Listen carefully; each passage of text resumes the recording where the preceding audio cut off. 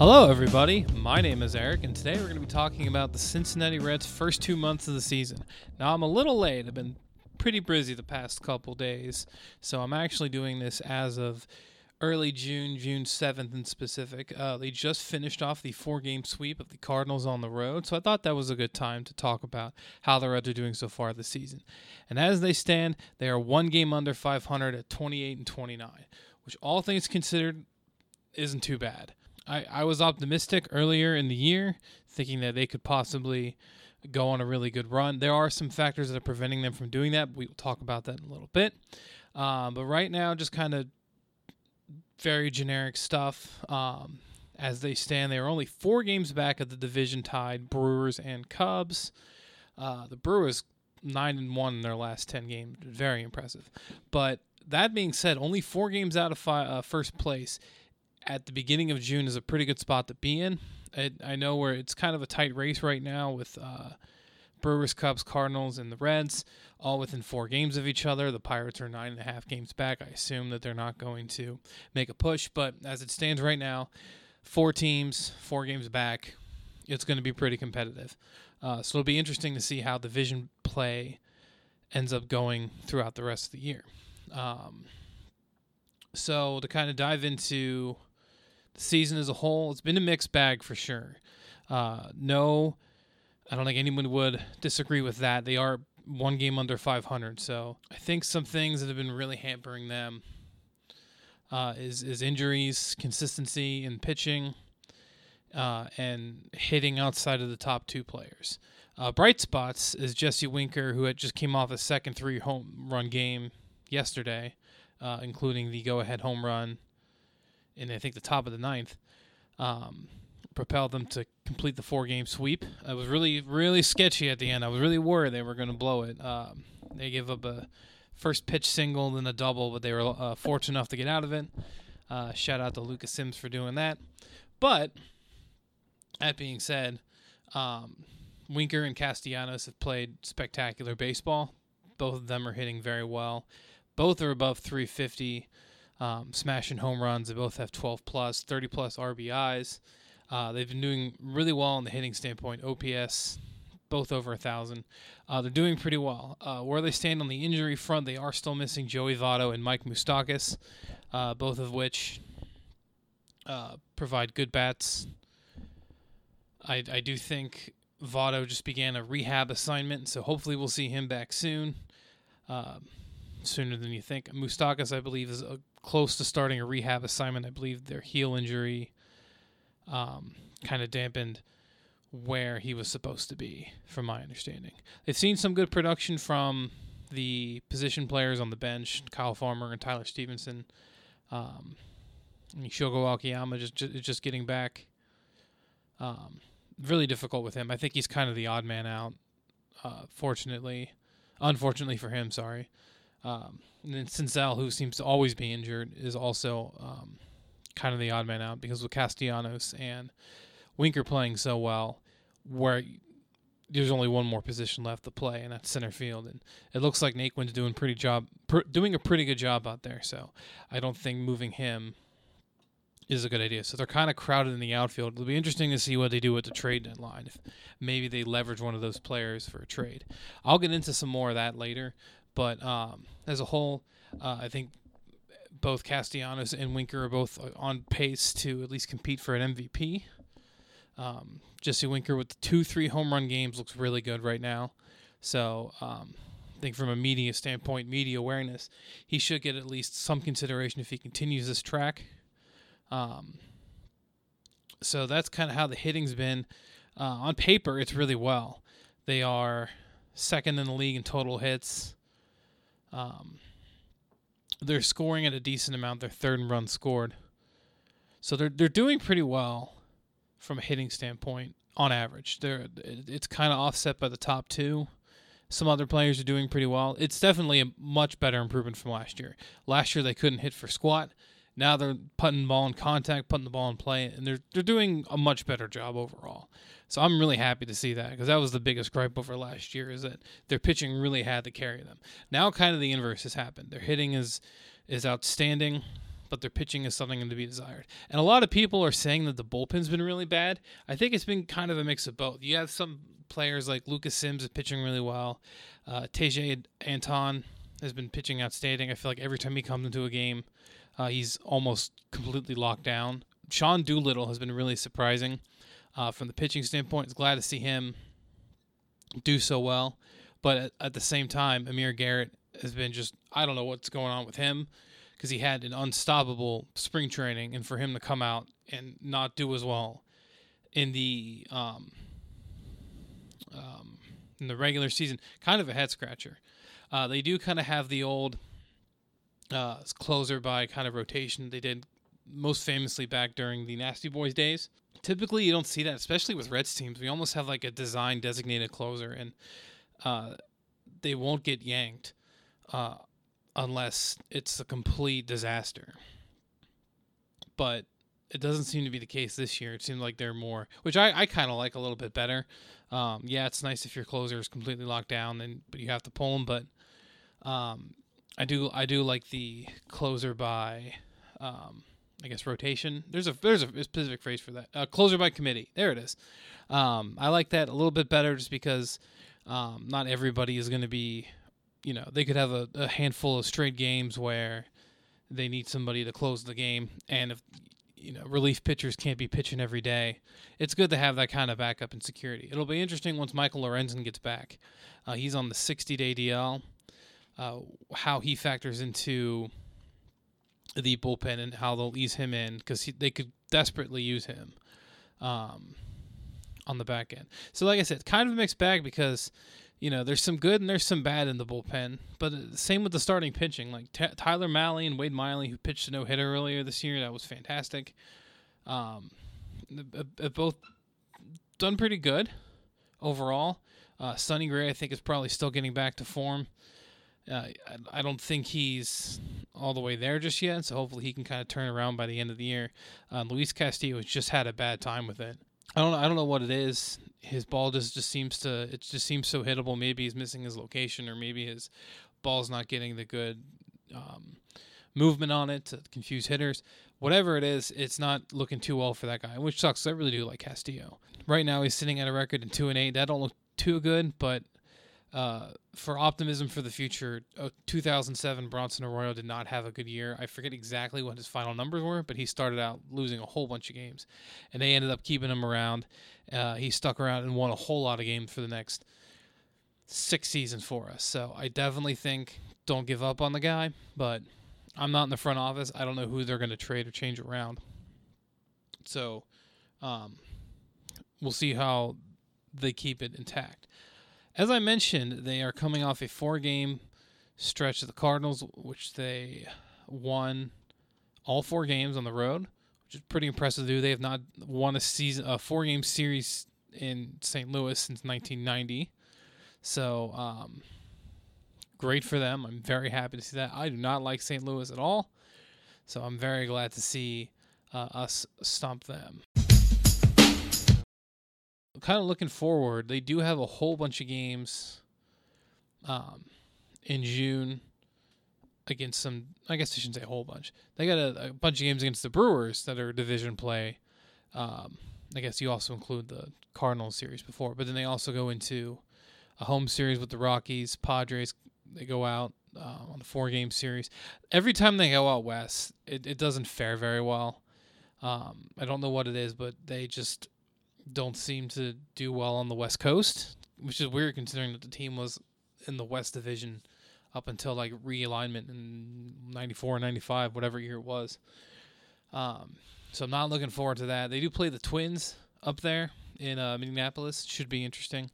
Home for the 4-game series to the Braves, the makeup game against the Phillies, and the couple against the Padres. July. Looks like more of the Brewers. They come into town, and we go there before the All-Star game, sandwiched between a road trip up to the Brewers, and then they come home to face the Brewers. They also have the Royals. It'll be Mike Moustakas' grand tour because they're going to go play the Royals and then the Brewers. Look at that. How good is that? They got the Cubs a couple times, a 3-game set with Cardinals, 3-game set with the Mets, and then they go visit the Mets. I'm kind of going out of order. I'm kind of reading this kind of poorly. This isn't my best review. So the next 2 months I'll cover after July, or maybe at the All-Star game. I don't know. Whatever. We'll cross that road when we come to it. Yeah, I think it'll be interesting to see how they do leading up to then, because I think the All-Star break is where you're going to really know where the team is and if they're going to be trading towards the end of the season trading towards the end of the trade deadline, because the trade deadline, July 31st, All-Star game, July 13th. That gives them about 18 days or so to make moves. So it'll be, I wonder what they're going to do, because they're still, like I said, they're still in contention. They're not far out of first place. If they get on a nice roll, win a couple games, they got, like I said, a lot of games versus the Brewers coming up and a lot of games versus the Cubs coming up over the next 2 months. So they have, let me count, 1, 2 series versus the Cubs. They have 1, 2, 3, 4 series versus the Brewers. So they can, I know they're only out 4 games and a lot can change between now and then, but they could really put some damage into that division lead if they can really beat up on the Brewers in the upcoming 2 months, which I kind of hope they do. Obviously, we want them to win. All right, and kind of what I was alluding to earlier with trades, it'll be interesting to see how they do at the trading deadline, because I don't know where they're going to be. I assume that they want to compete and win. That's kind of been their attitude over the past 2 years. I kind of think their thought is, okay, we got a couple more years on Joey Votto's last contract. Let's make moves to try to win. Get him a World Series ring, and then cement him as one of the best first basemen in this decade, at least, if not, or this century, if not all of baseball, especially in Reds history. So they made moves to get Sonny Gray, Trevor Bauer. They made big signings in Castellanos, in Moustakas, Shogo Akiyama, all these players to bring in to put a cohesive team together. And they definitely improved over the last 2 years. 2019 wasn't very good. Much better improvement over the Brian Price years, which were virtually wasted for no reason. Going into 2020, won well enough down the stretch to earn a playoff spot. And then now they didn't do much, particularly in the offseason. Made a couple light trades. Trading Raisel Iglesias is still a head scratcher to me.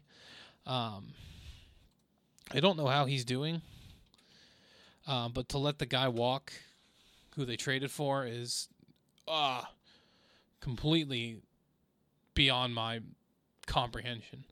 So currently Raisel is 3-2 with a 3.91 ERA and 10 saves, which I feel like we could really use right about now. I know the Angels aren't very good, but we really could use 10 saves in the bullpen.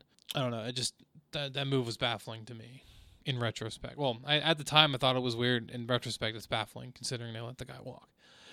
So who knows who they're gonna keep and who they're gonna trade away? Because they got, like I said, a plethora of outfielders. They could make some moves to bring in some good pitching if they let a couple guys go. Like I could see them trading Senzel or even Castellanos to bring in some pitching. If they bottom out, I could see them completely selling the shop. If they're competing well enough, I could see them going out and getting some players. I wouldn't be surprised if they traded some of the starters, either Castillo or Gray, just to see who they can bring back. I would expect Miley to be gone. He is in the end of his 2-year contract. They'll probably trade him away in some capacity. That's just what I expect out of this team and how they've done veterans on expiring contracts who pitch well, or just general players.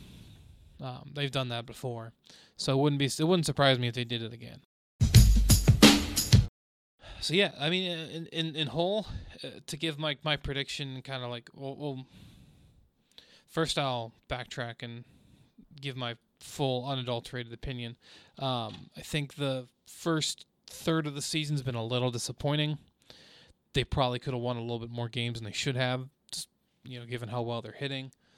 But it's course for some optimism in the future. And I keep saying that during a lot of our podcast episodes, whether it's with football or basketball. I do feel like most optimistic about the Cincinnati Bearcats basketball team, and in turn their football team at the moment. A little bit more confident on the Reds, not as confident on the Bengals. So I do feel some level of optimism and confidence that they will do a little bit better going forward. I think their pitching may come around. You never know. And maybe they'll continue the good streak of hitting once they start getting players back from injury. Like I said, Votto, Moustakas, Senzel, Blandino's also hurt. I think Matt Schrock is also set to do a rehab assignment soon. So hopefully those guys can come back and kind of bolster up some of the bench, and then hopefully the pitching can follow up as well. Because overall, it's been a mixed bag. I hope the good stays good, and then the bad gets better. I kind of like that Vladimir Gutierrez. I thought he pitched pretty well his first game. 25-year-old out of Cuba. I think we'll check back during the All-Star game, or around the All-Star break. I kind of see how they're doing. I'll kind of make my final predictions, how they're going to be towards the trading deadline and what moves are going to be made. I think overall that pretty much covers the first third of the season. I will say I went to 2 games with my dad, and me and my dad do not have a good track record of going to games and then ending up winning. So it was surprising to me that they won both games that we went to. However, the first game was the first 3 home run game that Winker went to, and they proceeded to go on a 7-game losing streak that sent them from 9-5 in first place all the way down to 9-12 in last place. So it was I guess the trade-off is we got to see the game that won, where they came back in the bottom of the 9th and won it in the 10th, just for them to lose in the next 7. So I guess that was the trade-off. And then we went to the Fireworks Friday game, the first one, which was the 3 home run. Oh, I think I may have messed that up. The first game we went to, that was the one where they won in the bottom of the 10th and then went on the 7-game losing streak. The second game was the 21st, where Winker had the first of the 3 home run games. However, that was the only game they won on a 7-game homestand. They went 1-6. So I guess that was nice for us. We got to see a nice winner, but overall, that pulled a stinker out of that homestand. Very unfortunate. But yeah, it's been fun to watch them. I think there's a lot of potential, and they just need to capitalize on it. And hopefully they can stick together and keep the group together and catch fire late in the season, go on a nice run. Washington Nationals did that in 2019. They started out very mediocre the first month, maybe month and a half, and then they turned it on the rest of the year. Ended up winning winning the World Series. I believe they were a wild card team that year. Let me double check that real quick. Okay, so after an elongated search, the Nationals began 2019 at 19-31, which is much worse than where we are now. We're at, like I said, 28-29. Not too bad. They end up finishing 93-69, and they're in the wild card game. So that's the play-in. So they earned a wild card game. It's not entirely impossible to believe that we will do something similar. They do have some World Series experience in Sean Doolittle, who was on that team. So why can't he do it again? So hopeful, optimistic that they can turn it around. I think Dave Bell does okay as a manager, so I don't think he's the problem or anything. I just think they got bad luck on just their pitching. It's not like the old pitching days of Dusty Baker where they had a good rotation and bullpen, but that's in the past, and we're looking forward. I think they'll do pretty well towards the end of the year. I hope that they do. I think that covers up today's episode. Thank you very much for listening, and you guys have a good rest of your day.